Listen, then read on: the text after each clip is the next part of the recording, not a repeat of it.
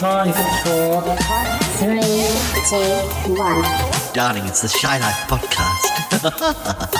Yes, well, it's a positive thing, Paul. The high life, the shy life.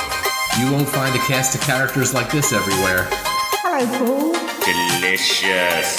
This particular episode of The Shy Life is a little more abstract than usual. Oh, yippee. Okay, looks like the hairy guy is ready to record. 3, 2, 1. Go Shy Yeti. Oh, I hope he hasn't found out my secret. Do you think he has? Hello and welcome to yet another episode of the Shy Life podcast with me, Paul the Shy Yeti. How are you doing? I'm all right. Now, we've got Nick back again. Hello. Hi Nick, how are you doing? I'm fine, thank you. Good. Well, if I gave you a word, what would you say? No, give you a word. We're going to be doing we're going to It's only be doing, words and words. we're back to do another word association episode, or I guess we can call them that. It's I might as well, yes. How we associate with They them. are quite literally word association, aren't they? So it's not like a sack just couch where you're. Now, what does this word make you think of? Sex. Was that Cromitty's brother? Yes, Cromitty's brother. He went into psychiatry. Careful what you wish for. I'll be recording him back again. So listeners, we're going to run the theme music, and when we come back, we'll have some more words for you. We'll some harsh words. We'll have words with you. Well, they might be harsh words. We literally don't know. Let's run that theme music. It's time for my old buddy, old pal from across the channel, across the pond. Paul Chandler, the Shy Yeti. He's not that shy. Oh, it's the Shy Life podcast. Yeah. All I wanted was a pie. And then I hatched out of an egg. Okay, bring the mic over. He's ready to record. It's the quiet ones you've got to watch, you know. Is it metaphorical? Is it deep? Is it deep? Boy, he's not all that shy, is right. Blimey, Governor. It's the Shy Life podcast.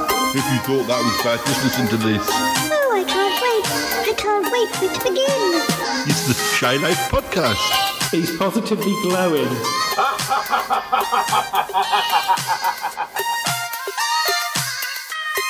Hello, and we're back again. Okay, well, we might as well start as we mean to go on and select our first word. We're mainly going to do single words, I think, because I think that worked best last time. But we might sort of do a 2 or a 3 at the end of the show. So let's get the balls spinning. Yes, yeah. The first word. The first word is berry, and it's spelt Berry, not as in burying something. Right. Berry. I see. Like a yes, raspberry or not strawberry with another R. Yes. Yes, berry. Berry. Yes. Well. Do you have something, or do you want me to start? 2 things. Quite simple, really.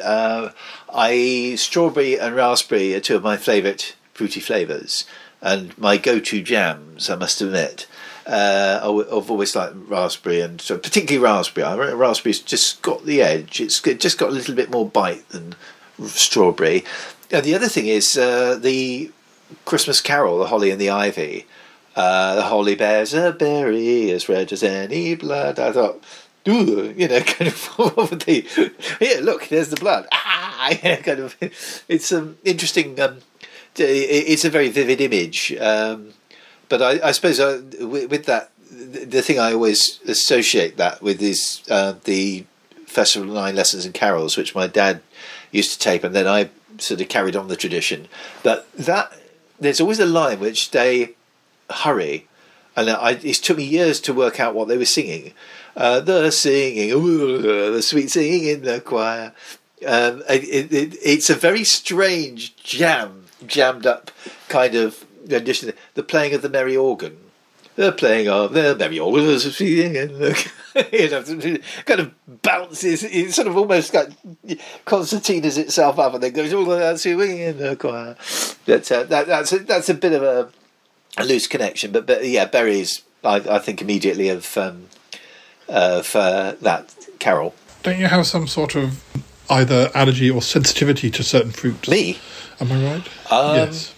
I thought certain fruits you tended to avoid because they. No, I just think they're horrible. No, actually, you're quite right. Actually, melons, I'm not brilliant with. Yes, certain fruits I think bring my lip up a bit. I think melons. I think are one of the culprits, and I don't think they taste very nice. But I think most of the time I'm okay with fruit. I don't have a lot of time for avocados, but I think they're more veg. Are they vegetable or fruit avocado? I don't know. They're called avocado fruits, but I don't know whether they are really fruits. That's just they probably are a fruit, but they're used as a savoury thing rather than a sweet thing. I mean, Ali has in her time been savvy enough to disguise them enough, or sort of to cook them inventively enough to. Put them inventively enough in things to make them palatable, but I never get. There was a time in my when I went to see my godmother about 1988, and she served herself avocados, and they were revolting. It was like rubber slime, like you can get from a joke shop. They were disgusting. Maybe they were. The avocado was having an off day, but it was revolting. They do ripen quite quickly, so you can either get them. Sometimes you can get them they're too hard, or they're too soft, or I mean, Toby tends to prepare them in such a way, like as a sort of breakfast thing with toast or little cherry tomatoes, and it's lovely. But I think it's probably knowing how to prepare it. But my associations with berries would probably be in one of them. I'm not 100% sure whether I guess they are a type of berry, but I'll start with the earlier memory. For years, I associate blackberries as being something that you harvest. I don't know, something like October or definitely autumn, because I have a memory of my mum and maybe my gran and I picking blackberries, probably somewhere in Buckinghamshire, on some sort of common, and but it could well be that I associated with autumn because it just happened to be a bit of an autumnal or overcast day. But I believe that blackberries actually come out more like August time, or sort of they're much more summer fruit than an autumn fruit. I think you might be right. Actually, I've got it. I don't know on what basis I think you might be right, but I think you might be right. Yeah. I always tend to be surprised when I see them. As an adult, I've seen them sort of out far earlier than I associate them being out. But I mean, obviously, some of these things take a long time. That they take quite a while to grow and ripen. But even so, we wouldn't have been picking them unless they were ready. But and my other association is I have a memory in the last 10 years of picking, initially elderflowers, and then you make you can make elderflowers into things from the you can make cordial from the flowers, but then you can also make things a few months later if all the flowers haven't been picked. then you get some nice sort of small little elderberries, I suppose they're called. And you can make like elderberry gin, I think, things like that from them, or again different sort of cordial. So those are the sort of two memories I have associated with berries. I never went berry picking like a lot of kids did. I think I was always afraid of getting stung or bitten or scratched. Or there was, I suppose. There's one, I don't even know if there was actually one memory I seem to associate with berry picking or something like. I'm not even sure if it's a genuine article, but I was very young, and I remember seeing a ladybird on immediately in front of me and being convinced it bit me. And I think And Mum always says that that was a stinging nettle that I associated, and she was probably right. But I was actually convinced this ladybird bit me, and I seem to associate that amongst berries and things. So, I mean, between Salisbury and my parents' village, there was certainly a few fields that we used for strawberry picking. Yeah. But whether I actually went strawberry picking, I really can't. I imagine, as much as the strawberries are nice, being on your hands and knees Yeah. because strawberry bushes even raspberry bushes are bigger than strawberries. Strawberries are very much on the ground. I can't imagine it being very pleasurable. So I don't know that I may have done it, as a one-off at some point, but I really can't remember now. My parents had like strawberries and raspberries in their garden, so I suppose I might have picked them from my own parents' garden, but. I always remember my mum had always raspberries and black. I think she might have had some blackberries too, but raspberries and strawberries in the garden, and she would pick them and we'd have them for pudding. And she would always say, "Oh, these were growing in the garden about half an hour ago." And I don't know if she was actually boasting how fresh they were, or trying to put me on a guilt trip that they won't go home to mummy and daddy. They were growing in the garden an hour ago, and you've killed them. But also, there's I think quite a lot of blackberry bushes on my way. I walk up the hill on my way to work every morning, and there's quite a few blackberry bushes there. You want to eat them because they're probably polluted to high heaven. Well, that's the thing. A lot go to waste. Although I guess they hopefully don't go to waste because hopefully at least the birds will have them. Well, yes. I mean, there's one bush up there which is a constant it's alive with constant chittering of birds. I know there must be a sort of it's the bird Piccadilly Circus in there. Every time you go past it, it's twitching like mad. Let's move on to another word. Let's see what we come up with next. Next word it's a four-letter word. Oh. Beep beep beep beep. No, it's sale. SALE. Ah. Do you want to go first? Yeah.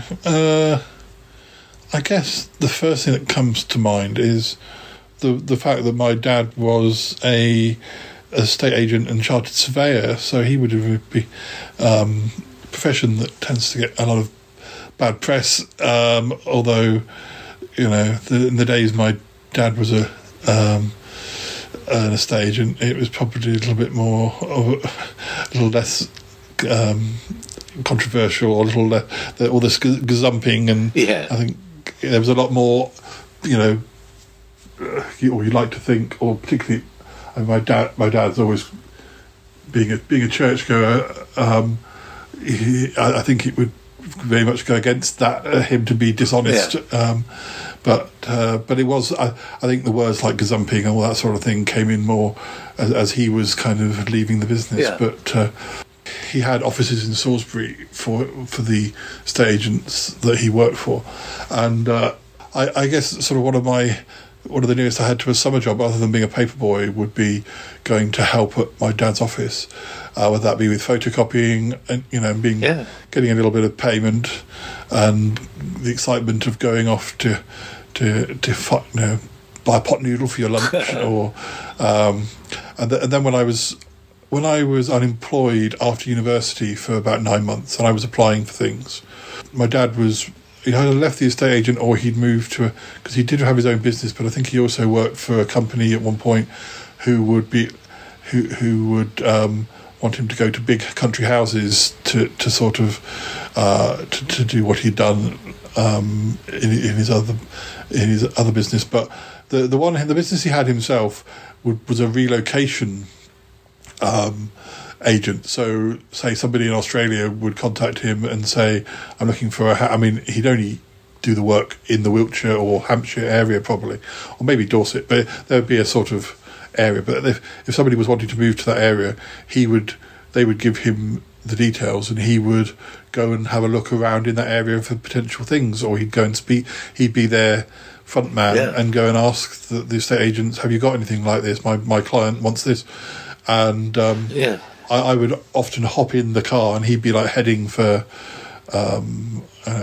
Dorset or something, or heading for Winchester, and he'd drop me off in the morning, and it was during the time I was doing Sutton Park, and I'd be able to wander around Winchester with my camera, doing Sutton Park, exploring bits of Winchester I hadn't been to before, because there's quite a lot of countryside.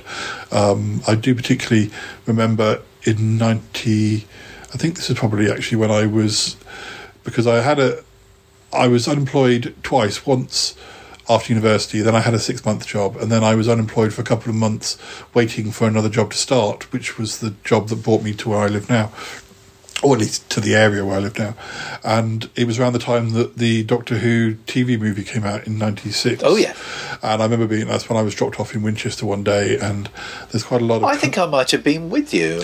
Or was that Guildford? No, it was Guildford. That round about the TV movie time, I was... You and I went to Guildford, I think. That was February, I think. It was a bit earlier. Yeah, that was probably when I was doing the interviews for the job I eventually got. But yeah, Winchester has got a lot of countryside around it, and you and I did some filming in Winchester and went to some of those, walked out sort of outside of Winchester and recorded. Yeah. But it was nice to kind of, better hop in the car with my dad and be dropped off at a location and then be picked up again and taken home. It was absolutely. What more could you ask for?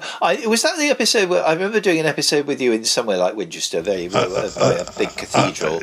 And there was something who fell down a drain or something, and I had a really over the top cliffhanger where I looked at the camera and said, "He's left his video camera. He must be dead."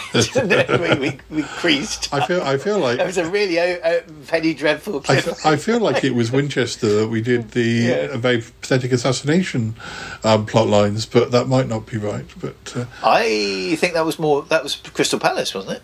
There was Lee and. I felt like it was something that you and I came up with, unless we did a sequel. Or you might be right. I mean, it's been a long time, and there's so many episodes I still haven't re-seen yet. But But anyway, as you've said before, it's a little bit of a stretch from the word sail. But yeah, as my dad's profession was as a salesman of houses, that actually brought some perks for me as well. So, what about you? Oh, sail, actually, when you said about it, sail, the immediate thing that comes to mind, now I haven't actually thought about it in isolation for years, and that's sail in Cheshire, which is where my best friend in the 70s, pretty well my best friend in the 70s, David Buxton, moved to in 1977. He and I were best buds, and I hated losing him. Even though it's one of those things, when you're 8 years old, you fall in and out of friends. But that's probably just as much my fault than his. But I associate Sale in Cheshire with where he went in 77, and subsequent letters over the following years, where we kind of perpetuated this fantasy that we were both aliens from another planet, and we kind of had liaises, and he would sell me all these cruises and things, especially after he'd seen Star Wars. I just remember associate Sale also with his letter paper at the time, which was very Star Wars, which had I think it had C-3PO, R2-D2 and a stormtrooper pointing a gun at you. So I always think of his letters as having that in it. But yeah, that is the immediate thing with Sale is the place. I suppose also Sale of the Century. Again, going back to the 70s of Nicholas Parsons on Friday nights, just before the New Avengers. Series 1 of the New Avengers, it's the quiz of the week, and I remember getting excited about that. Not because of the program; I probably wouldn't have watched the program had it not sort of preceded the New Avengers. But I do remember getting quite excited. Oh, there's New Avengers in an hour. But then I think when I think about our early friendship, to me, you were a salesman because you were working in a newsagent's, and I would come to your shop to buy things, and also to have a natter. Yeah, I mean, the thing is, I think I wouldn't have thought of myself in quite so grand terms. For me, as a salesman, is you're kind of flash Harry, sort of, you won't regret buying this one, my darling. Yeah, totally 100%. Yeah, kind of with the gear and and going door to door. I saw myself very much as I suppose I saw myself as a stockroom assistant, because shop assistant sounds very kind of down market and kind of looking in aisles, and I was stockroom assistant. I did specialise in looking after the stock upstairs, but I don't think at any point it was. My boss, even though he was only 3 years older than me, used to call me his stockroom lad, as if I was sort of 6 years old. But yeah, I did miss sales. The trouble with sales is these days, because I talk to patients rather than customers, and at least with patients you are talking about their quality of life. It's very serious and very fundamental. Whereas back then, you had to knock yourself out to get them to buy a packet of crisps with this packet of crisps because it's this week's offer, and your heart wasn't in it really, because you think, well, would I want that? Also, I was never terribly. I mean, one of the things that made me, it was just the pushiness of that kind of thing that made me think, right, I've had enough now. Is when I'd already started my office job at the hospital, and I was just staying on to Index whilst I was. So I was actually working 6 days a week.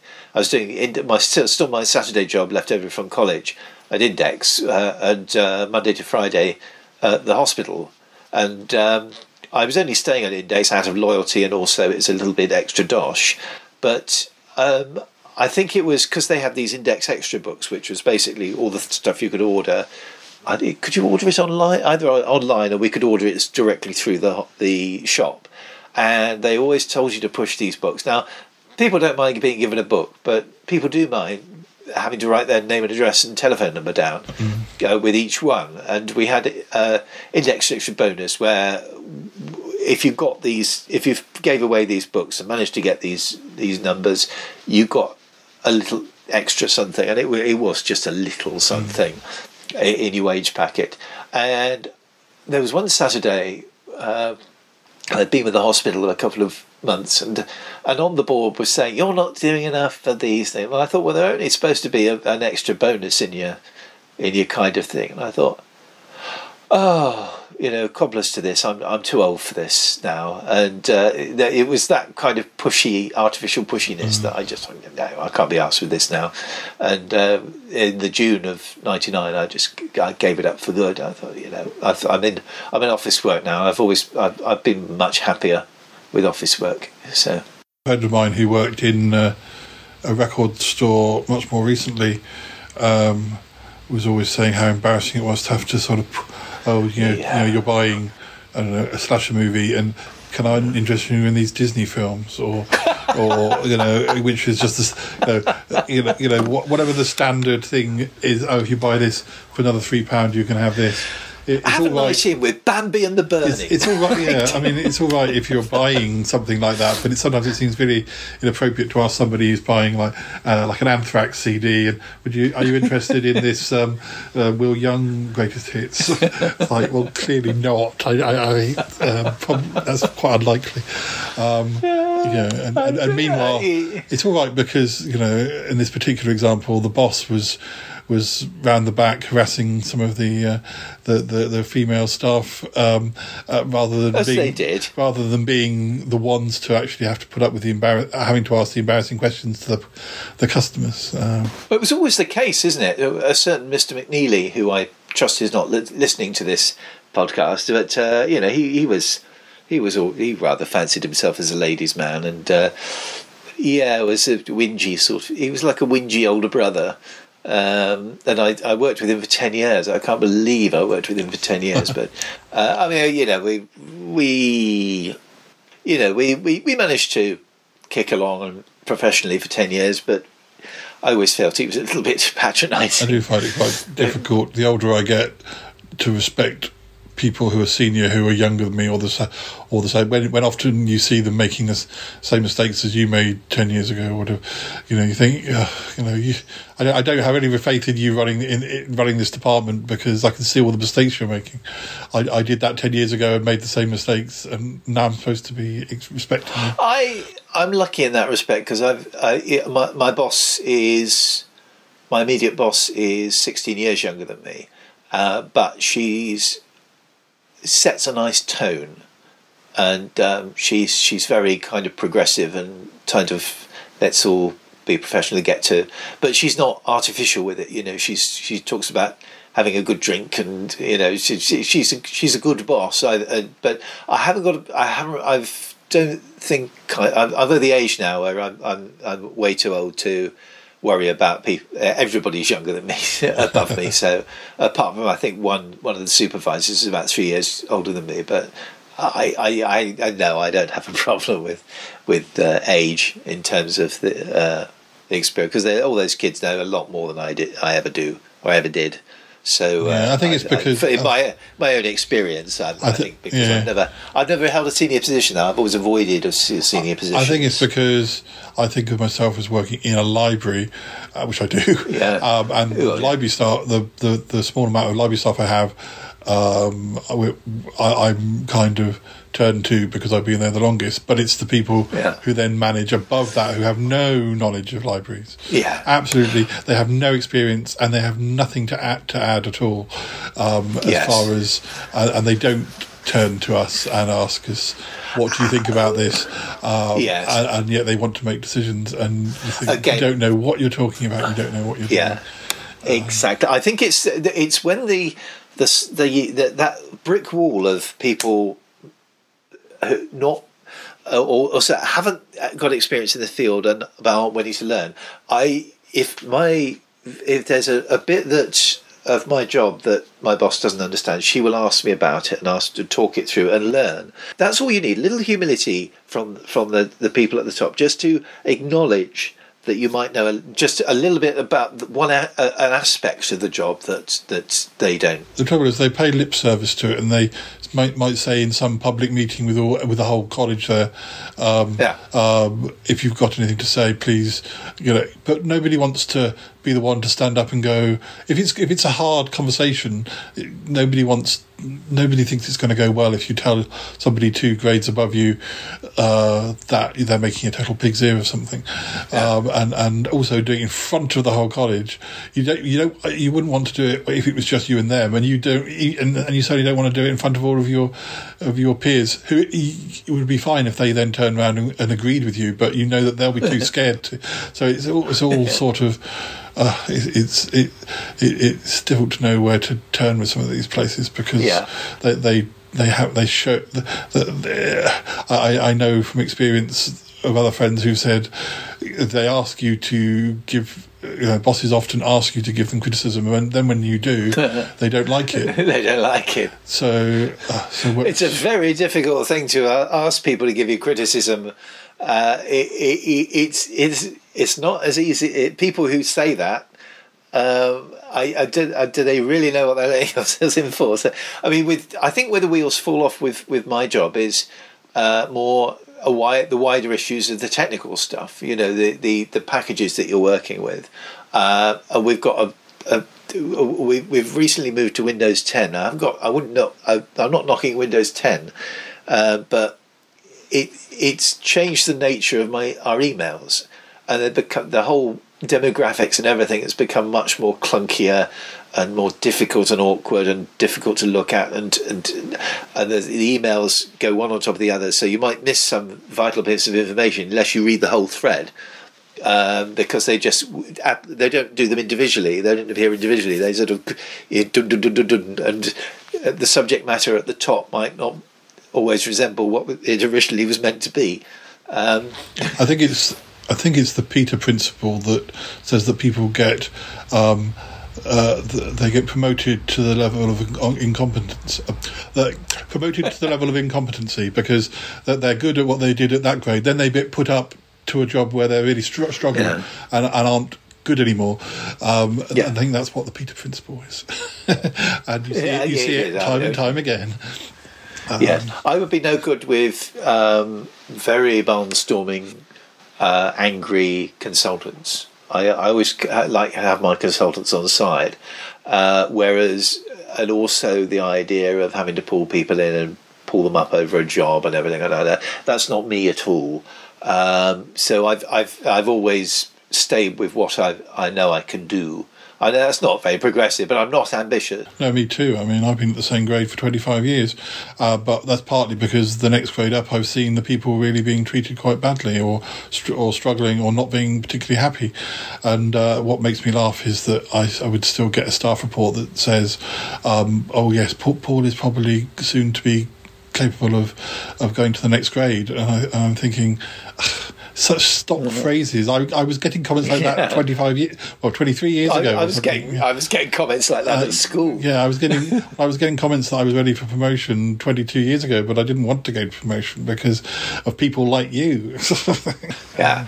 Well, exactly. I know that also on a completely different level, some of our consultants at work, not so much in the specialities I'm working with now, but former specialities I worked with, they were happy-go-lucky registrars and they were all staff grades, and as soon as they get promoted to consultants, the ego suddenly goes up 10 notches and they start demanding things. And I know at least one surgeon who could have, easily could have been promoted. I've seen him work. He's absolutely outstanding, but he doesn't want to become a consultant. I think, I believe from what he's saying, because he's seen what it does to other people. And he's stayed at staff grade, and I respect that. I know so many people who have stayed by choice, and the trouble is, businesses like to use promotion as the stick to kind of make you work harder because they expect that you're hoping to go to the next grade, but actually the difference in pay between grades is often very little. My boss doesn't get paid a lot more than she used to when she was on the same grade as me, and yet her amount of work and stress has tripled. I would have thought. Precisely, because she isn't a horrible person. She doesn't like to get involved with it. She's quite. I think librarians are generally quite. My experience have generally been quite nice, quite quiet, mild-mannered people. They don't want to get into confrontation.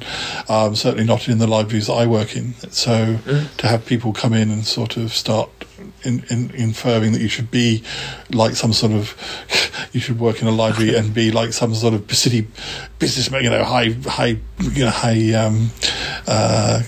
commitment and sort of, it's just it's not library. It's not what libraries are about. My sort of ambition is to polish what I am now and make it as good as it is, good as it can be. Also, in the position I am in now, I've got the flexibility to be able to help people that I wouldn't be able to help if I got promoted to supervisor.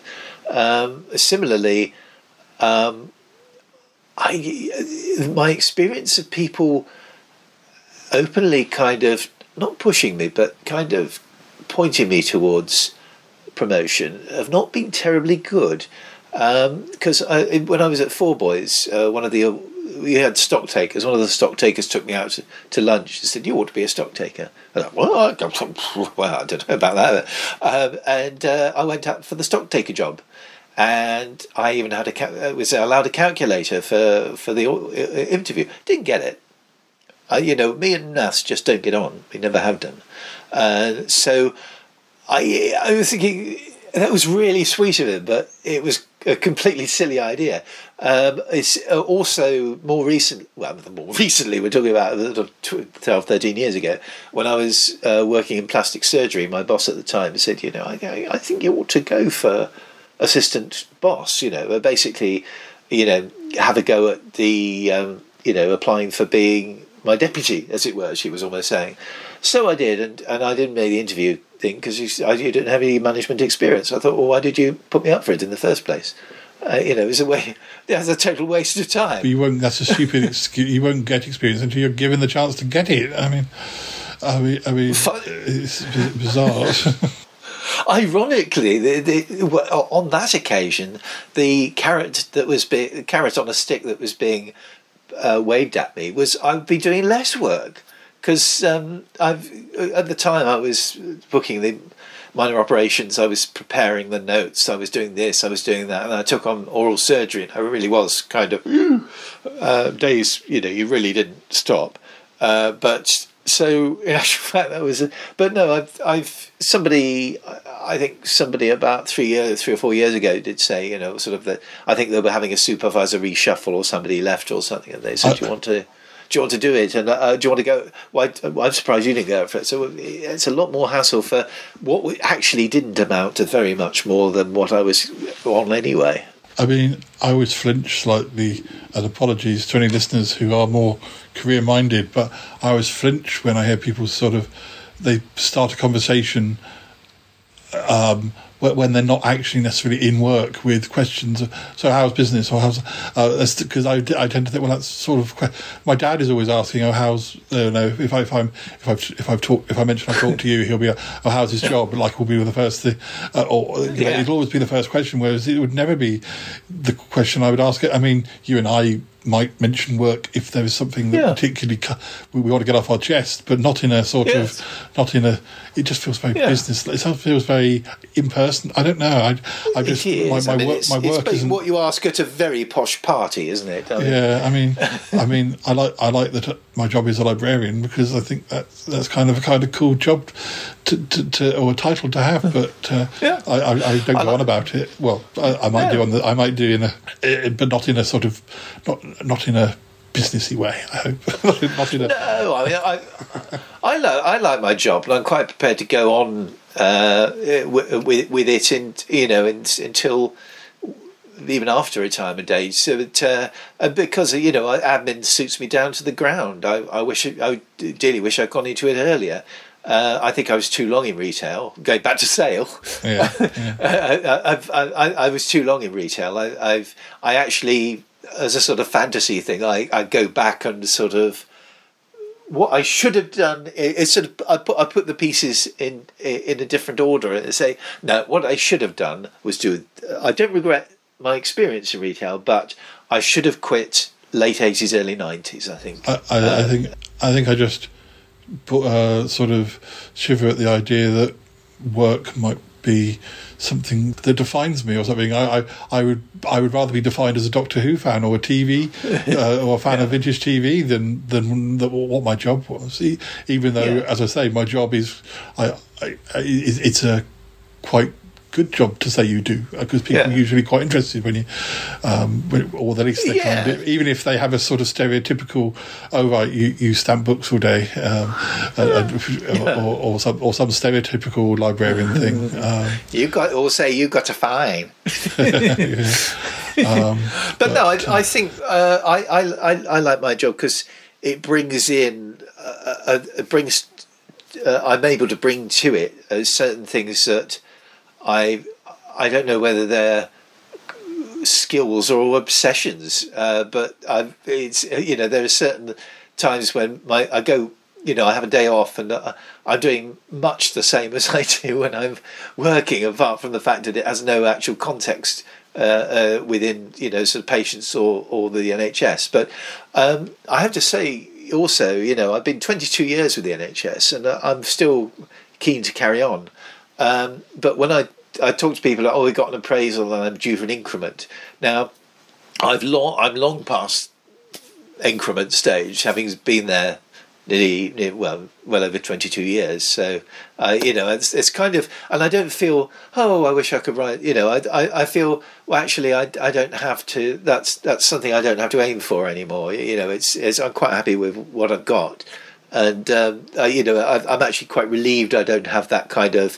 You can go up to this bit. I think in the same way as when we talked about essays, and I said I had a bit of a sort of phobia towards them from having to do them so much. There was a point where I could have done, and I probably still could, become a chartered librarian, which used to mean I've tried different, I've tried different versions of it. Sometimes you're supposed to have a mentor, but then that person leaves, and and you're supposed to keep it like a work. But I mean, I think that what constitutes you becoming becoming chartered has constantly changed anyway over the years, and also the civil service didn't actually really recognise chartership. If you work for like a university and you become chartered, I think it affects your pay. I think in the civil service it may have changed now, but for a long time it meant it was just something to do to say you'd done it. And I remember saying to my boss when Lulu became an option, I said, I've been struggling to try and do this the last 10 years, and I've never really got the working in a small library, you don't get the time, although I think you're supposed to. I think there was a point where when I was trying to do it, where I actually said to my boss, look, you're supposed to get an afternoon a week to work on your chartership, and that was sort of, I was given that time, but I left soon afterwards anyway. But I think when I realised I could self-publish, I said to my boss, the chances of me even if I only sell a few books, I'll be getting more money from selling a few books than I will from doing this chartership report, so I'm going to focus on my writing. And she was, I don't think, even though she was my boss, I don't think she was chartered, so she shows that, it wasn't like she was somebody who could say, well, I did it and this is why you should do it. She hadn't done it either. So I think we should probably move on to another word, because we've really exhausted sale. Right, we sold on that one. Yeah, definitely. Let's see what we get next. We've got another 4-letter word, and I think these 4-letter words sometimes they we can. Well, I guess we can move on quickly if we don't want to talk about it for very long. But some of these 4-letter words are so small that it's difficult to say. You could take it to mean so many things, like sale. So our next word is fact, which I think almost is too broad to discuss. One thing I can say, the facts of life. Mm-hmm. Now, we all know what the facts of life are, but when I was a kid, everybody was talking about the facts of life. They even mentioned it on George and Mildred. And, I remember Mr. Formichael, the next door neighbour, saying very stuffily, kind of, I didn't know the facts of life until I was 16. I thought, at the time, I was only about 8. I was like, right, I have got to learn the facts of life before I'm 16, because it's obviously terribly embarrassing to not know them by the time you're 16. So, right, that was a benchmark. Now, I thought that the facts of life were, I didn't realise they were sex. So I thought, why don't just people say sex? And I assumed they were basically a huge dusty folder that every household has, which tells you how the sun was made, how the universe was made, what God's first name is, basically everything you need to know about the planet. Sort of, I think by the time, when we did sex education, this is the facts of life. Oh, right.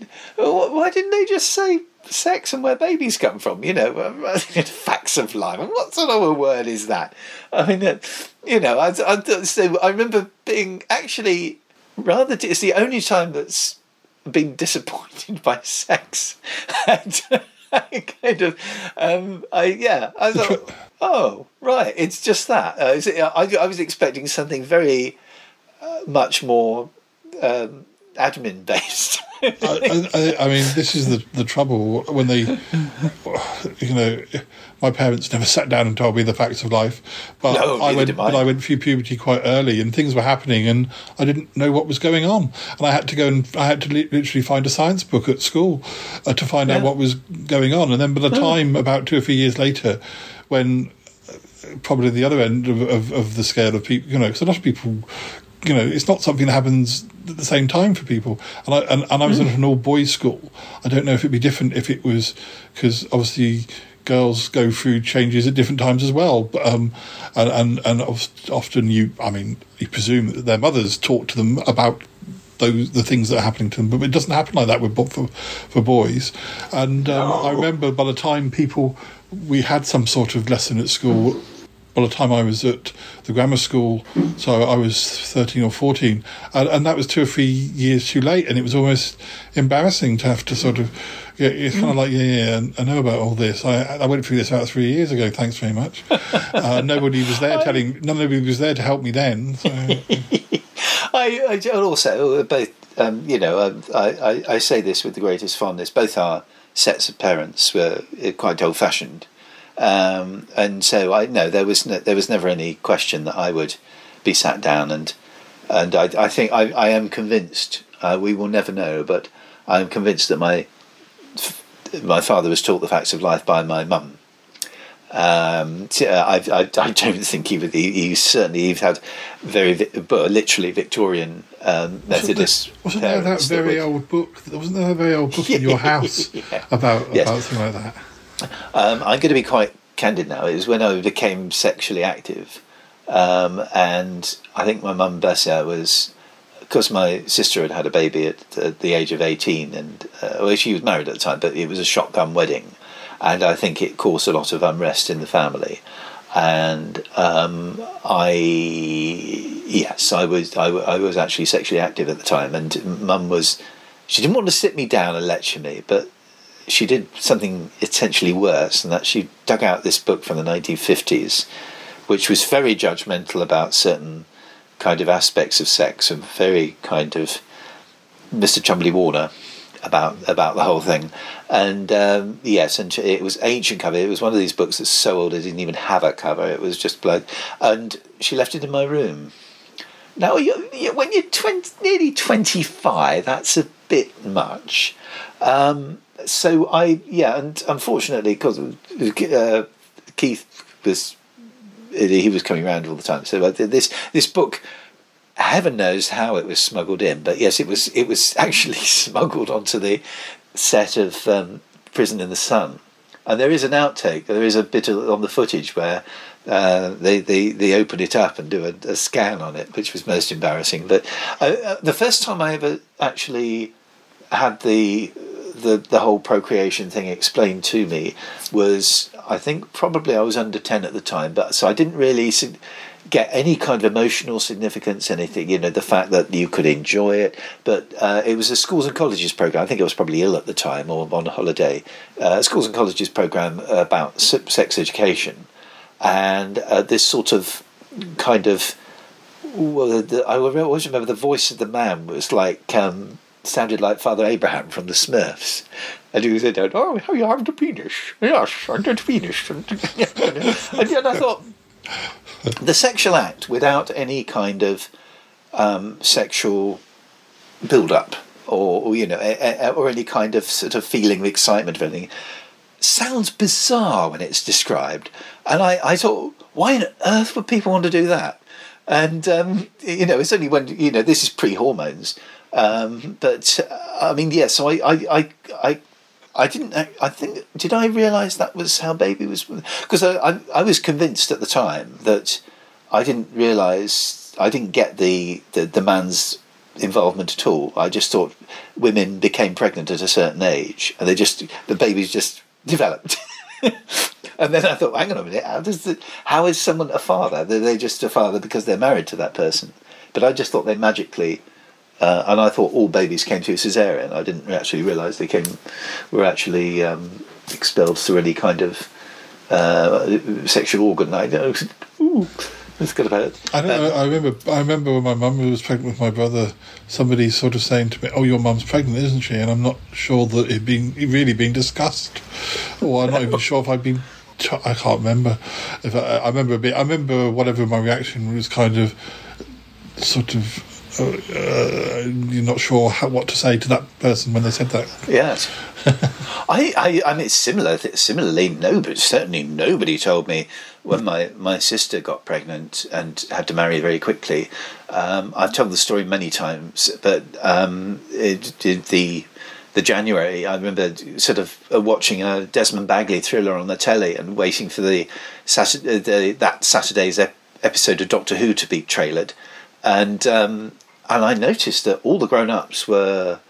And sort of Jen was grown up by then, but they were all in the dining room. And you remember our house at number 7 Kent Road. I was in the front room, they were in the dining room, and the door was shut, and everybody was in looking terribly serious. And I didn't know what on earth was going on, and I'm amazed I didn't ask either. I wouldn't have gotten a response, that's for sure. And it was. The next morning, the topic of conversation went right over me. That nobody addressed me directly, and they were all talking about preparing a wedding. I said, whoa, hang on a minute, is somebody getting married then? And sure enough, it was our Jen, and of course she'd been going out with Paul for a wee while. So, but yes, it was very cheap and it was very quick, and I get into my head that she was. Part of her dress was made from a net curtain, but I don't think that's true. I think it's because we had net curtains up at the time, and I'd never seen them before, and I wouldn't say I was fascinated with them, but I was kind of the novel. They looked a bit like a wedding dress, and I remember her being fitted up in the front room. But I remember the first time it was never mentioned to me that she was pregnant, and I remember her coming around that summer. Where she must have been only a few weeks, if that, due with our Sarah, and looking at Jen and saying, "Is that the dress, or are you pregnant?" And of course, I didn't know anything about durations of baby, how long they took. So yes, it was only years later when I stopped and did the maths. I thought, even though my parents, I don't know. 10, 15 years younger than yours, they still have that same sort of, what's behind closed doors remains within the family. I mean, when my brother got married overseas, and it was all very sort of. And when I sort of mentioned that I probably told you or Harry or Callum, my mum was sort of like, "Oh, why do you have to share?" I'm like, "What? You think I'm not going to tell my mates what Graham did? They remember Graham when he was like 5 years old. Of course, I'm going to tell them." I don't see the reason not to tell them. It's a fact that they got married. If you make something a shameful thing, then it becomes a shameful thing. Yes, if it's something. And if it's something that's not actually shameful, it's not like, he got and killed somebody or something. It's something quite innocent, like getting married, even if it was not against, not against their wishes, but behind their backs, whatever. It's like, so what? But I spoke many times with my mum about it over the years, and it's implied that my dad it was of course very. Conservative in his ways and quite strict. It's implied that he sort of put the fear of God into my brother-in-law, because I remember Paul at the time being very clever and a bit cocky, and my mum said he certainly wasn't cocky that night, I tell you.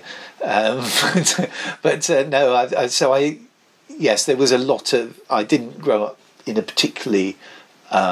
Progressive kind of thing because of what happened to Jen was I wasn't lectured at all. I was never lectured, but I think they were a bit worried that history was repeating itself. But again, I was 24 at the time. Your mum was a lot more, say, cool about. Yeah.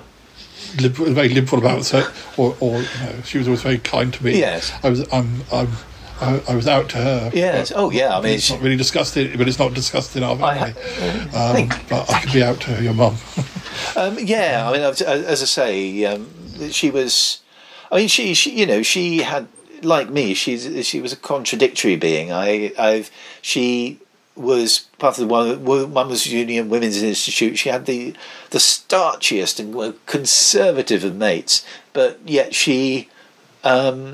in the 1950s working for the ICI when she was in Mayfair, if she was bored of a lunch hour, she would time prostitutes in the where she could see down in Mayfair Park, and rather than reporting the police or anything, getting them moved on, she timed them and saw if the people got value for money. He didn't have very long this today, did she? It must have been on a meter, sort of. Yeah. But no, I mean, she was delightful like that because she was super liberal, because I think, I was, in terms of churching wise, I think she was a little bit appalled by my conservativeness in terms of the churching. Ironically, the churching she brought me up on. So, I mean, she watched Top of the Pops to its demise, which I'd given up on it years before. So she was cool, but it wasn't quite. She didn't really have the support, I suppose. A little bit unfair saying support, but she didn't really have the kind of infrastructure to be able to sit me down and say, "Now, son, I'm going to tell you the facts of life." And she wasn't that pompous. She could never have been that pompous either. So I think, and also most of the after that schools program in the 70s, most of it came from the very early 80s when I was at Highbury, and of course, we talked about sex all the time because we were starting to get sort of at the beginning giggly and later on we like this, and you got the jokey bits and the bits where there was serious interest in, and you had to join the dots up and make of it what you will. But yes, it was, and then you discover, then you go your own way, obviously, after that. But yes, so some of the bits that didn't really make sense on that schools program, emotionally, you kind of got it by the end of your schooling. But it's a very inhibited system. I don't know what it's like now for kids. I think they probably get told too much. Hello, listeners. It is me, Cuthbert the Robot. Paul and Nick are just taking a quick break, so I am pleased to be able to share with you a pre-recorded chitter-chat with an old friend of the show. It is Paul's mum, and she has stories about her garden, and some of it relates to the fruit-based discussions that Paul and Nick were having earlier. I hope you enjoy what she has to say. After that, we will return to the guys for a couple more words before the end of the show. Hello, Mum, it's me, Paul. How are you? I'm fine, thank you. A bit fed up with this cold spring weather we're having. What about you? Yeah. I want to go and hibernate again under the duvet, but there's a big grey and white cat under there, so I can't. Well, you mustn't disturb him. He needs to he doesn't like me. He doesn't like that I'm going back to work. He gets very cross. Yeah. I miss not being able to say hello to him. Yeah. No, he's too busy sleeping here. He may emerge when we're talking. You never know. Rattle the food dish. He'll come. So, one of the last times we talked, you were telling us about your garden when it was sort of before, like the end of winter into early spring, but things must have changed a lot since January. Yes, we've had the yellow from the daffodils all round, and now it's gone to its blue stage because we've got lots and lots of bluebells. They've been here. They were just here. We've never planted any bluebells, and they just spread each year. We've got bluebells, quite a lot of white bells, and a few pink bells as well. And the perfume from them is quite amazing, particularly if it's the sun comes out after some rain. And we've got lilac as well, which is coming out now, so that's always good perfume. And also we've got a sort of, well, I think it's called a winter honeysuckle, but that is perfumed as well, and that doesn't really, that's out, just coming out now. it's been held back, I think, by the cold frosts that we've had, because it's delayed everything. We've got two camellias which are just finishing now, but in some gardens the camellias come out in June, in the end of January, February, but ours have only just come out now. They sort of, the buds have been there, and I sort of go every day and look to see if they've moved, but we've had about 10 days or so without a frost now, so they decided that it was safe to appear. The lily of the valley is coming out as well, and that's another perfumed flower. Do you have many the trees? Did you get blossom on those? Are they is it still there? Or? Yes, we've had the cherry tree, but that was spoilt by wind and rain. That's the trouble. Their blossoms are so fragile that you get some wind and rain, and it soon. Plus, that's the same with the acacia trees. Next door, people have got a big acacia tree, and we've got one at the top of the garden, which has lovely white flowers, and that again is perfumed, but it didn't last very long because of the bad weather. And we've got a big May. Well, you see May in the hedgerows, or hawthorn. That's where you get the hips and haws from in the autumn. But we've got one which hasn't been cut, and now it's gone up like a column and is as tall as the house, I suppose. And that's getting covered in the white May blossom. And that again is perfumed. And what about the vegetables? Are you growing anything this year? Yes, we've got potatoes coming up. We've got radish. We've got lots of garlic and onions. They're doing okay. What else we got? We've got a few cabbage plants that the gardener put in for me, because your dad won't eat it. And he's got broad beans. And there's quite a few things again which haven't come up because they've been waiting for the rain, because we hardly had any rain in April, and also for it to get warmer. I've got umpteen seed boxes around which I'm waiting for runner beans to appear, and sweet corn, cucumbers, courgettes. I've got lots of pots of fuchsias because I went and double ordered some plug plants of fuchsias. So I've got about 45 hardy fuchsias. So if you want one for your garden, you're welcome. I've got a big enough garden. But what about the stink plant? Is that coming out? That's starting to come up now. I think it comes out up about June time to actually flower, if you can call it a flower. But yes, last year it didn't flower. It sent up about 6 big shoots and began to flower. But then I think again we had some bad weather and rain, and they bashed it to the ground virtually. We've lost our yucca, which is some people it prospers, but it never did in our garden particularly. It has bell-shaped flowers on a stem, white, and you used to flower really about every other year, but I think it's turned up its toes and died on us, I'm afraid. But we've had it quite a long time. And all these plants, I mean, like the mountain ash that we have and the larch, we've had them about 30 years, and they start to look their age, as we all do.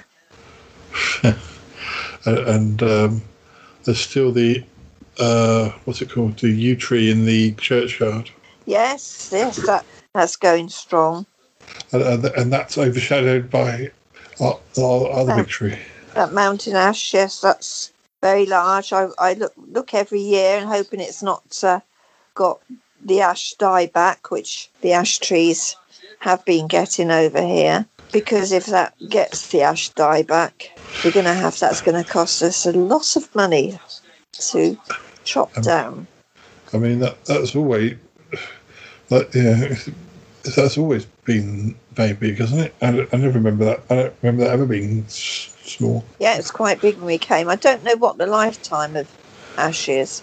We've got a small oak, which sort of seeded itself in the garden, and we planted it to make an oak tree, but that is very slow growing.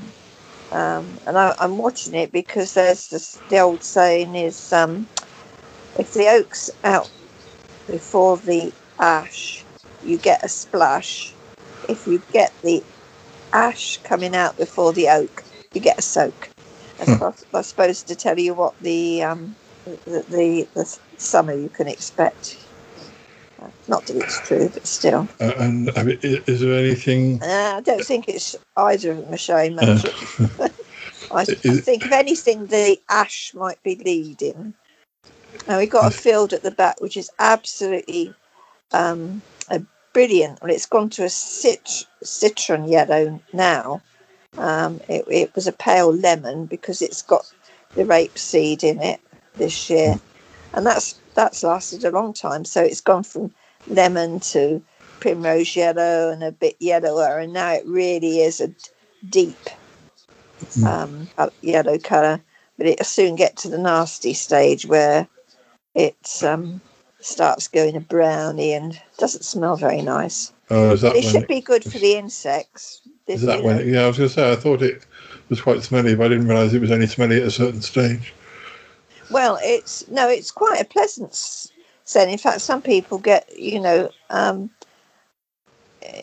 you were down here with your pollen allergy, whatever, that might have affected you, because some people it makes them runny-eyed and everything, but I mean it doesn't affect us, which is a good thing, as we've got this enormous field of it just behind us. They don't come and knock on our door. Anybody allergic, Is there anything in the next couple of months that you're looking forward to in the garden that isn't yet sort of showing itself? Do you still have the raspberries or strawberries or anything, or is that all gone now? Oh yes, we've got raspberries and strawberries. The blackcurrant, we had 3 bushes and they seem to be on their way out, I'm afraid. They don't seem very happy.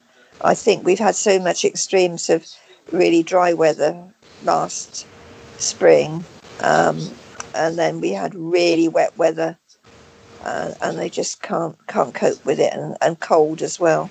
So I don't know whether to get a few more blackcurrant bushes, because we do like blackcurrant jam, which is what I do with most of the fruit of the blackcurrants. The strawberries and then stuff, is that? Yeah, they're in brilliant flower now. Oh, yes. Okay. Yeah. The wisteria, that's a nice plant with the lilac pendulous flowers. That is starting to come out again. I think that's held back because of the weather. So I'm looking forward to that. But the roses will be the next thing. And we've got 5 more new roses planted alongside the driveway. So from the kitchen, you sort of look down the drive and they'll hopefully, they're only small, but they will sort of put on quite a nice show. And we've got all the roses along the fence at the front. Are there still brambles enough for you to be able to pick blackberries without leaving the garden? Yes, loads of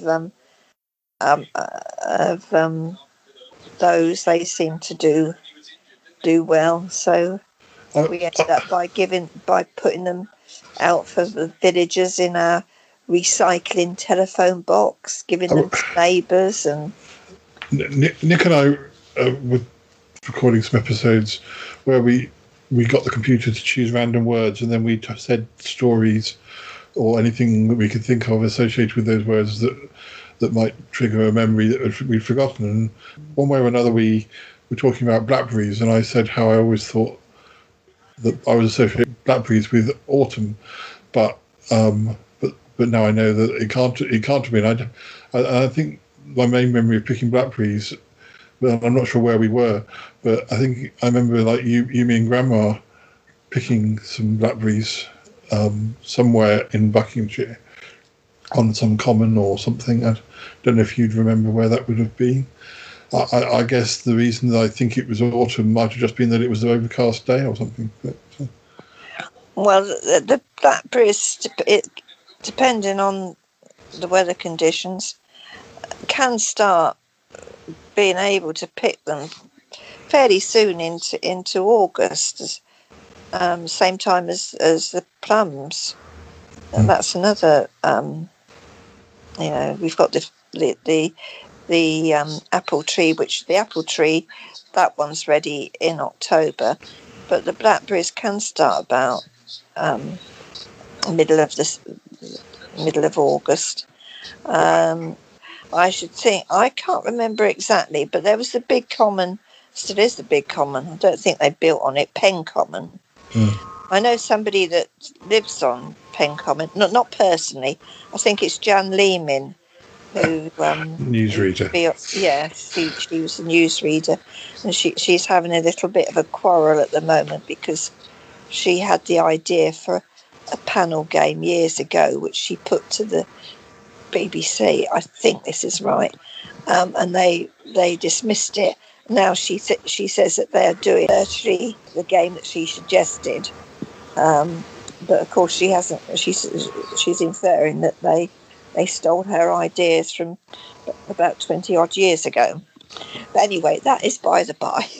You see how our minds are a bit like a labyrinth, aren't they? They take different paths. You just don't know where you're going. What to do with me when I go into a maze, anyway.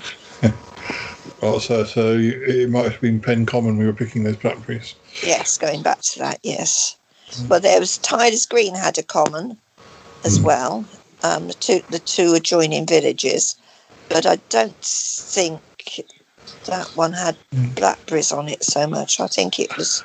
I don't really remember Graham or Dad being around, so unless they were kicking a football somewhere, or it was that one or couple of times or whatever that you and I went up and stayed in that caravan.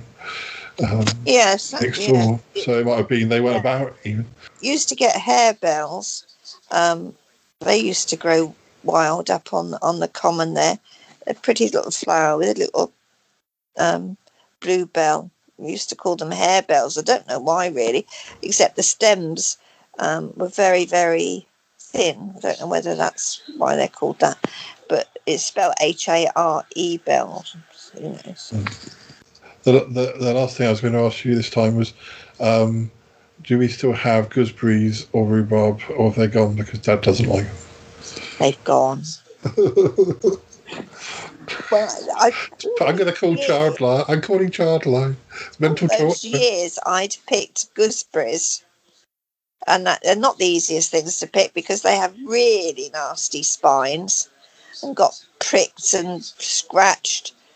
And I did it for years, and then after about 20 years, he says, I don't really like gooseberries much. So I said, right, that's out then.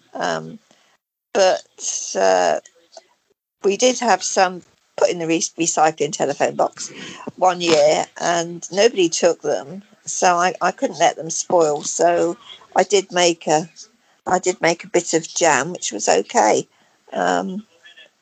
Well, he ate it anyway. Believe it or not, there's a funny little story about the rhubarb, because no, he doesn't like rhubarb. He never has liked rhubarb, so we got rid of that ages ago. But then, what did he come home with the other day from the co-op?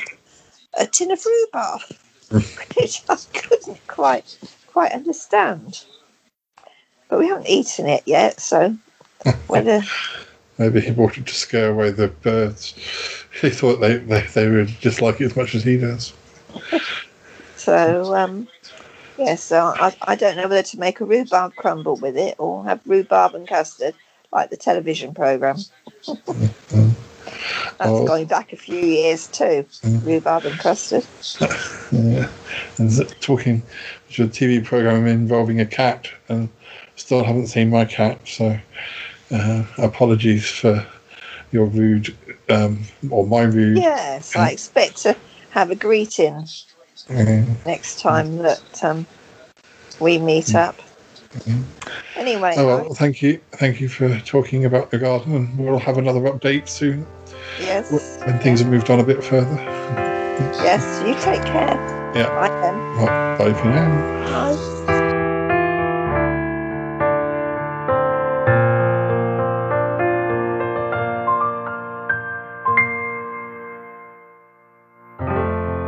Okay, well, let's move on to another word. Ooh, some of these words are really, I mean, but I just kind of like, you see them and I think, I don't know what I'm going to say. Anyway, we haven't been completely stumped by anything so far. No. The word is surface. Like the surface of the sun, the surface of the... It's a funny one. Yeah. Do you want to go first on this one?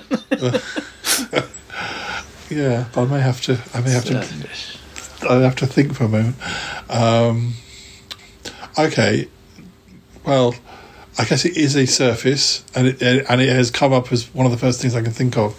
When we moved into our house in 1975 that had been built, my parents, it had been built on wasteland.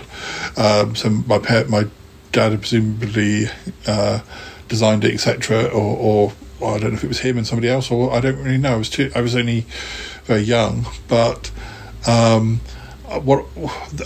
you know, Nick, as you come into and I'm not quite sure why it is like that. Really, I guess maybe it was the style of the time, but as you enter through the front door, and then as you come up to the stairs, there's like bare bricks. Yes, there is. Yeah. Yeah, they're actually bricks that aren't, and the rest of the house is white plaster or whatever, but that particular bit up to the stairs is bricks. I mean, I must ask my mum sometime why was that just a thing, a 70s thing. But anyway, I have to say, I'm a huge fan of your parents' place because I've filmed there so many times. But I have to say, I think that actually looks really good. It gives it a country look, but also quite a solid look.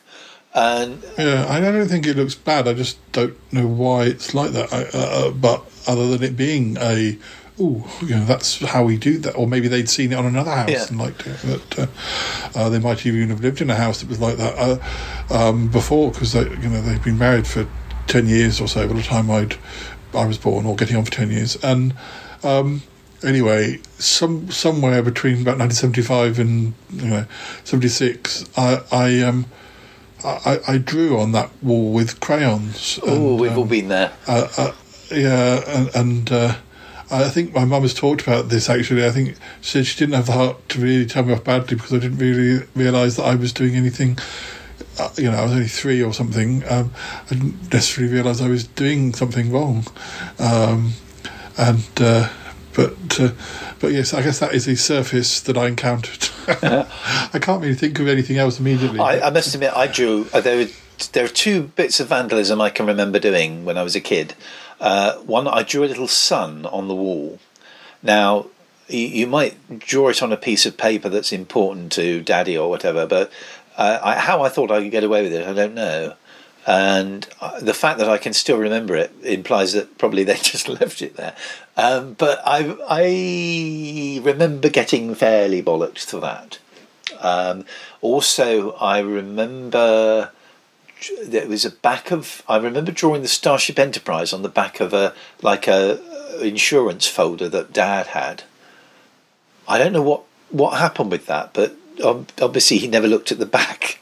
Much to my backside's delight, because he would hit. One of these dads that would hit, not facially or anything. He had very much a public school kind of pull your trousers down, boy. You know, he was that kind of old-fashioned dad. But yes, surfaces. Yeah. Sorry, have you finished with surfaces or? Yes, that's all I can think. I mean, I'm sure there are other things. I must admit, this is a tough one, but I refuse to be stumped by it. I suppose that the first thing that springs to mind is work surfaces on kitchens. We've got quite a nice work surface, but I think it's been on for some time, and basically wear and tear, it's starting to bulge and move, and I don't know how much longer it'll be. But they've always interested me. We had a breakfast where we used to live in Cleveland Flats. We had a breakfast table. I mean, because we had such a big kitchen at the big fridge at the time. I think we got a smaller one eventually whilst we were there, but you didn't really have the room to really kind of make it function as a dining table. Looking back, I suppose we should have boxed clever and done something a little brighter with it. But it was a breakfast bar. I remember that had a particular surface on it. Surfaces wise, I've come over the years to favour tiles. I like tiles. Anything with tiles in it is okay by me, especially in the bathroom. In fact, I wish our floors were tiled. We've got this rather stained lino, and I would love for the landlady to say, "I know what. Let's do some tiles on it." Yes. Yeah, we got tiles in our bathroom on the floor as well, and it is quite easy. Whereas the lino we have in the kitchen looks pretty awful, and that's right. It's sort of frayed in places.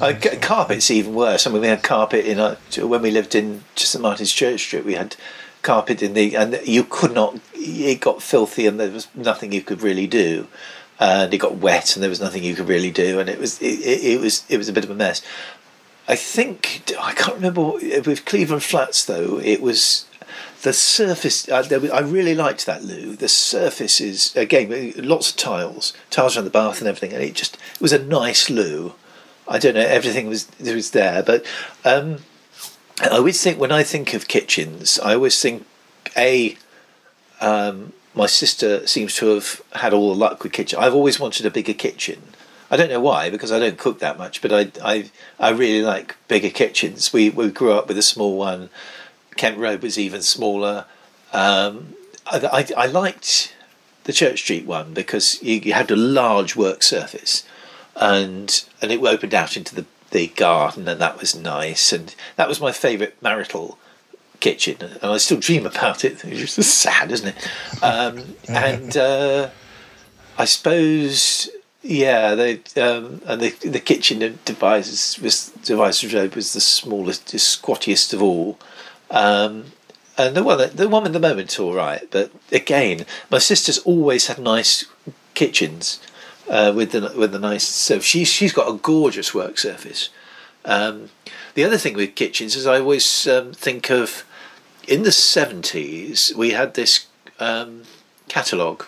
I don't know where it was from or what it was. It was some kind of a kitchen catalogue, and there was a picture of a kitchen with lots of appliances that were for sale in it.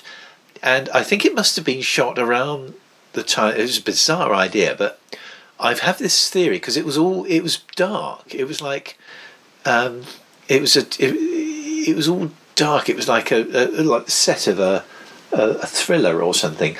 And I thought, well, maybe, because we're talking about sort of 73, 74, maybe there was, that period was bedevilled with power cuts, so maybe it was a power cut there, but that's a bit of a tenuous link. But surfaces, yes, tiles, anything cleanable in a bathroom is okay with me. As I say, your parents, you've got a really nice tiled floor, and it's just easier to keep clean. I did a real good clean of the flat today.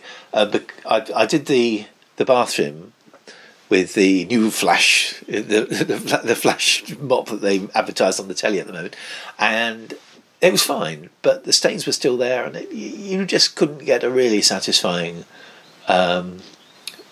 look to it. Yeah,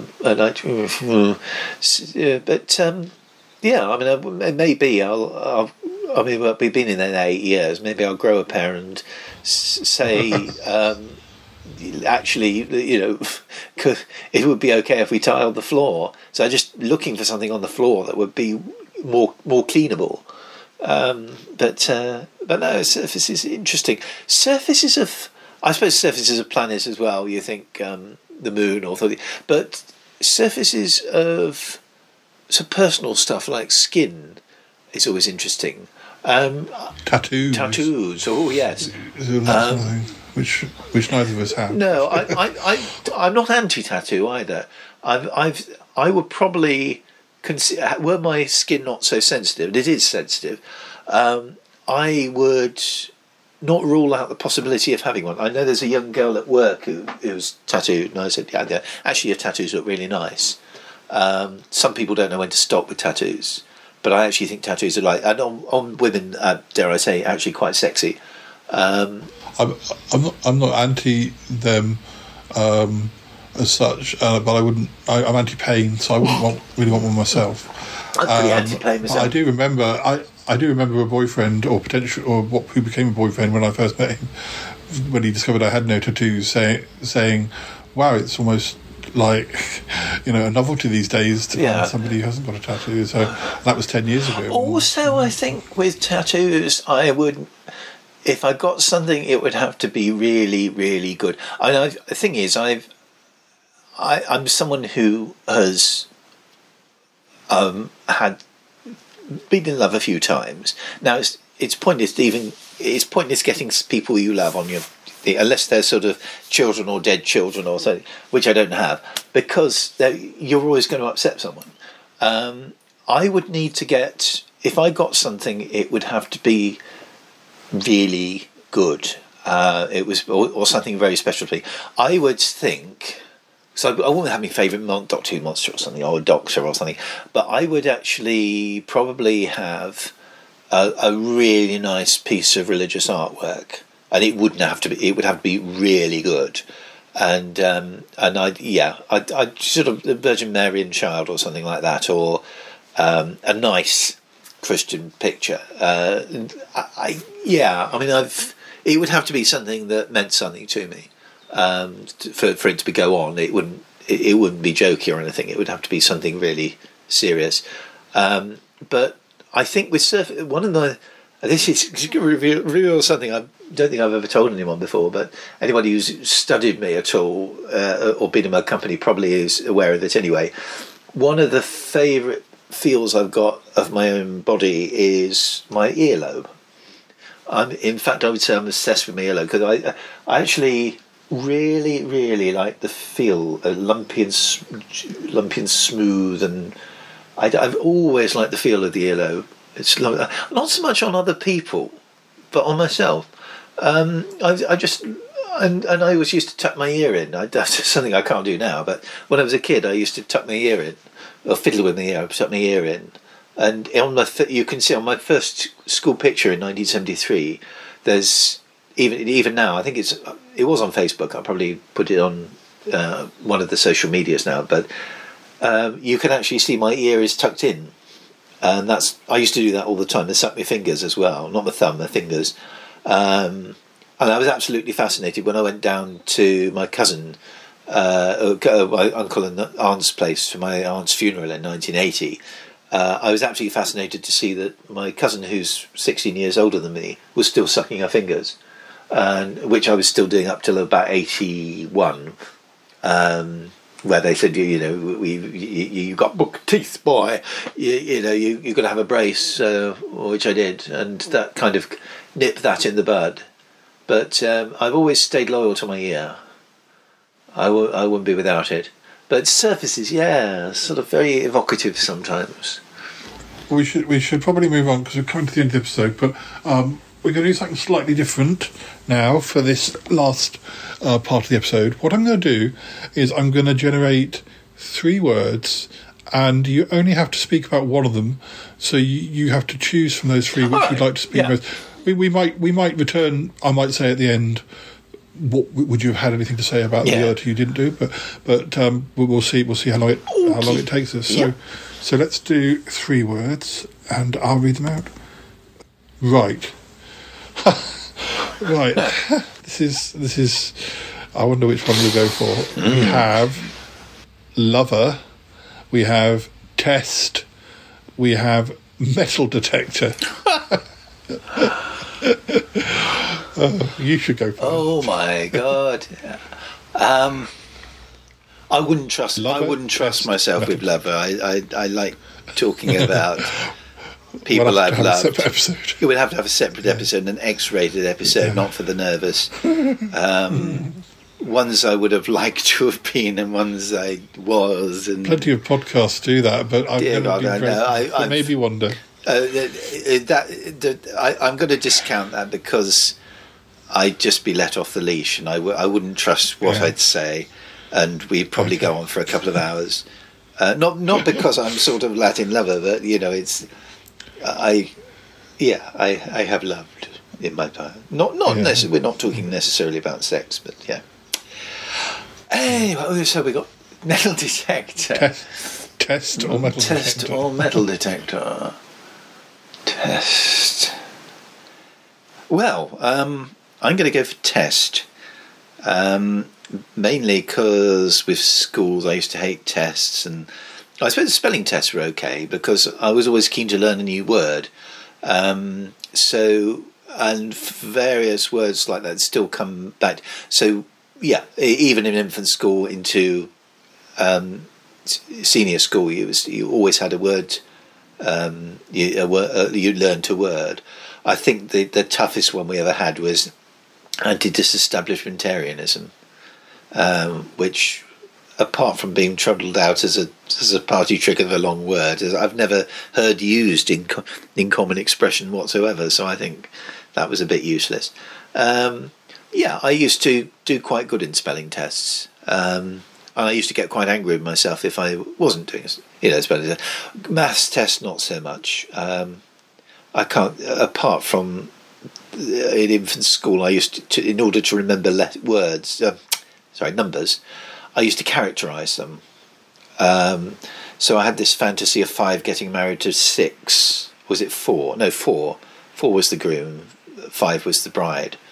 And I saw 5 as a woman with a delighted mouth open, and 4 very rugged and dependable. And I did draw a picture of that, and that was. And I remember this little old lady that came to do sort of maths test, maths with us, and she did sort of, she was with us individually, and she sat with this girl, and I overheard her saying, "Well, the number 5 is a little man with a hat on," and I thought to myself, "No, it's a woman."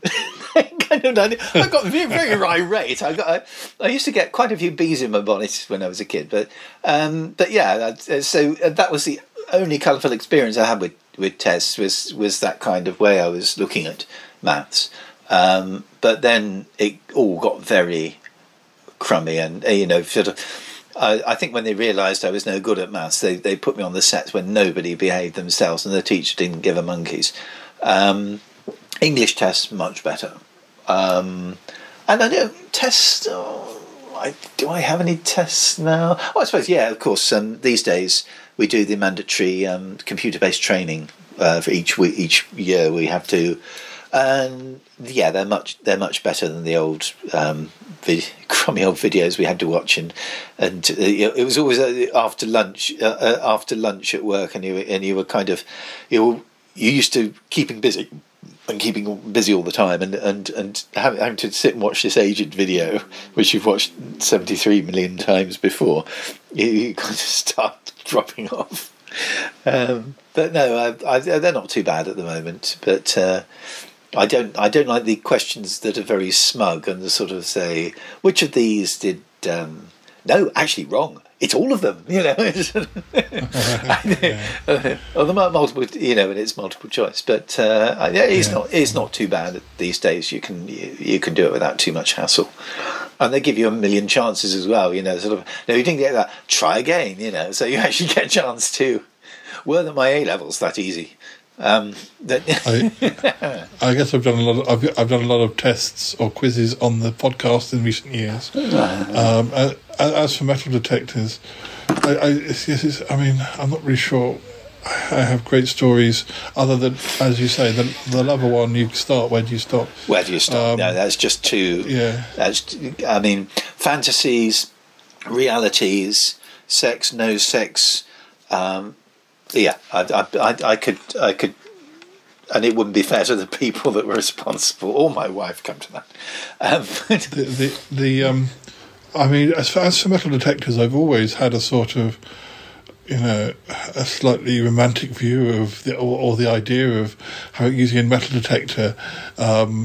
I know it's kind of a bit of a geeky pastime, a bit up there with train spotting, but also quite exciting. And but I've never had the opportunity to use one. I mean, as I've said before, the house my parents live in is built on a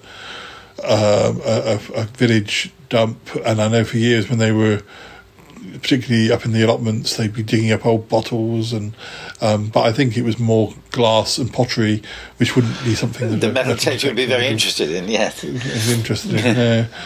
Whether they did find metal things, I'm not sure. But I suppose this is sort of jumping slightly on. The only thing I would mention about metal detectors is my Panto Sunset Wadden had it. It starts with the hero coming on with apparently a metal detector. And it turns out he wasn't able to afford one, and cobbled together some farmyard junk with a frog with a bad throat on, making the sound. So I thought that was a nice gag to start the show. But yeah, that was supposed to be a metal detector. I did enjoy there was a TV show called The Detectorists, which was quite enjoyable. Toby Jones. Not so long. Yes, yeah.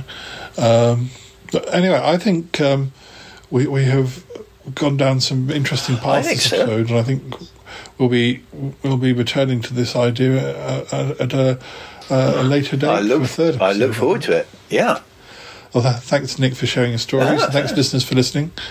And if you have any words that you want to suggest to us for us to talk about, then we can do that. Or if you want to record yourself talking about one of the words that we've talked about, or some other random word, then we'll be happy to play it on the show as well. So the email address to send it to is in the show notes. But okie dokie. Well, we'll speak to you again soon. Yeah.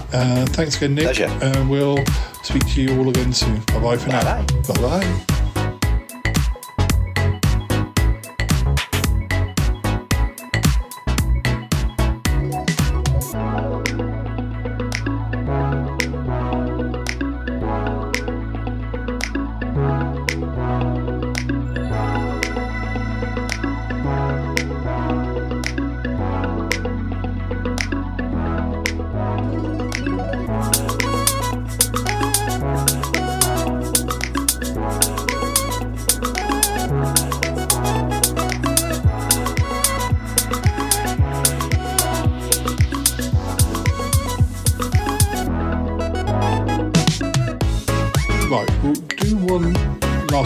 For the end of the episode, and I'm generating it now.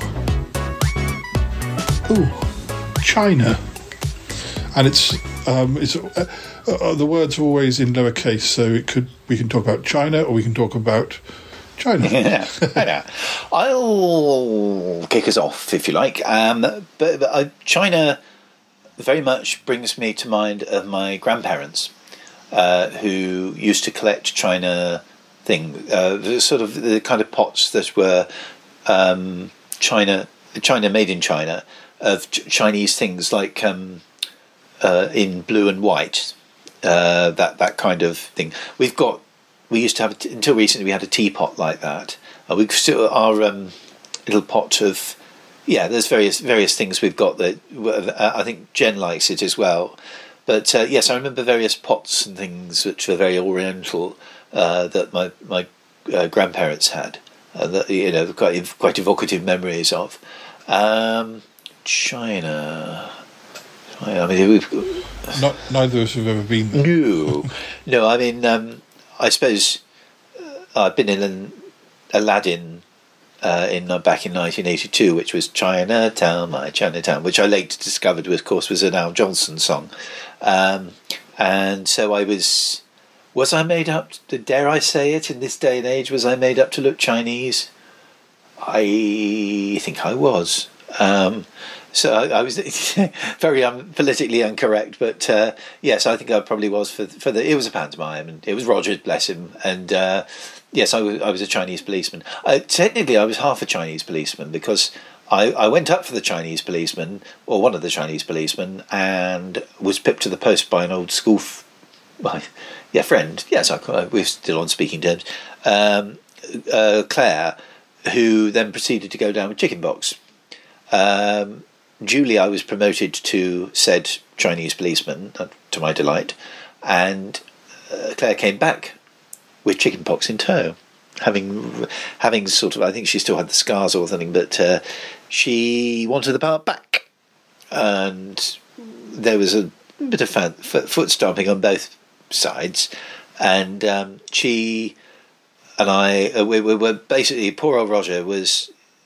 You remember Roger? He was a sweetheart. He'd pop it, and he hated confrontation. He hated letting people down or whatever. And I remember him sort of saying, "We'll get you sorted out." And the solution we came up with is we did alternative nights. So she was this guy one night, and I was chorus, and then I was him the other night, and she was chorus. And fortunately, I was policeman when the press arrived. So there is the official photograph of Aladdin from 1982 has me as the policeman and not her.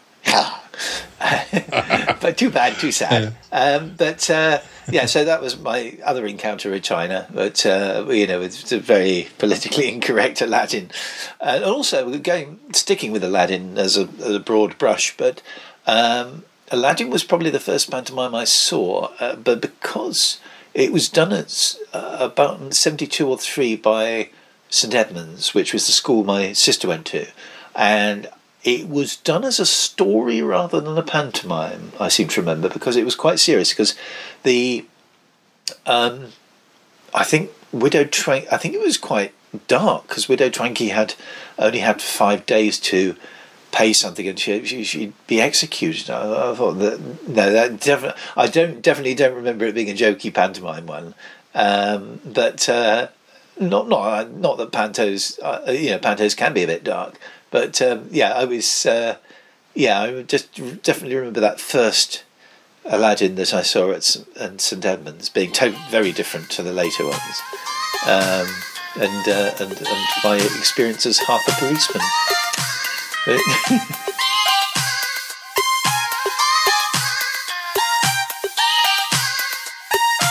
gotta go now. Bye. Gotta go. Bye. Goodbye. This show is part of the Pride 48 network. Find more shows over at pride48.com. That Paul, he's a great guy. I have a voice. I have a voice. You have a voice. You have a voice. We have a voice. We have a voice. Unique voices in podcasting. UnivazPods.net. My thoughts on China would be, to start with, a little bit like yours, in that my parents have a lot of, whether it is strictly speaking China, it's certainly like wall tiles and stuff that they collected on sort of overseas trips. Oh yes, I know the ones. Yeah. But so whether that counts as China, I'm not sure. But I think though the thing that I most associate with China, and I presume this is correct, is that as a boy I was always very, and I still have a soft spot for them. I was very keen on pandas when I was growing up, oh, right. and I had a lot of panda toys, and I remember to the point of liking pandas that I remember that there was and this would have been when I was probably older than I should have been for collecting soft toys, but there used to be a fair down in the village next to my parents' village. Was it a cuckoo fair? They had the cuckoo fair, yeah. And I remember I used to walk across the fields from my parents' village, and I remember seeing a panda and really wanting it but not having enough money with me, and I walked all the way back again to get the money, and then all the way back again, and then I at least I presume I did. I mean, that's quite a long way to have done that, home, back again, and then home again, unless I was dropped off or picked up. Or it was a different day. I just presumed the bear would still be there the next day, and I went back the next day with. But was he still there? Yeah, I certainly. I had. Yes, I have. I think we still have him, and yes, I did get him. And when he got there, the bear was in the cupboard rather than the cupboard was bare. That's right. Yeah. So yeah, I don't know what it was. I mean, I saw a panda in Vienna Zoo, I think it brought me to tears slightly, just because it's so cute, and it's so, even though animal captivity has its pros and cons, it is, you certainly feel very privileged to see some of these animals you do see in these situations. It's a bigger picture, but the fact is that the animals are here, and there's nothing I can do about them being there or not. But it's certainly a privilege to see them so close up. The other thing, one more thing I think about China is my friend. Well, round about my teenage, Otto Conliffe actually went to live in China. They got married a Chinese lady, so he went to live in China. I presume he's still there, because I know, obviously, with COVID and everything, it's been not too easy. But I think he went to live in China.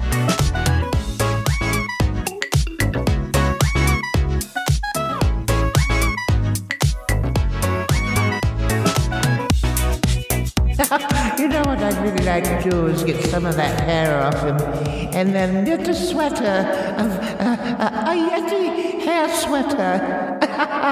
Do you think he'd mind? I don't know. You know what I wonder? What in the world size shoe do you think the Shy Yeti wears? I don't know. I just wonder.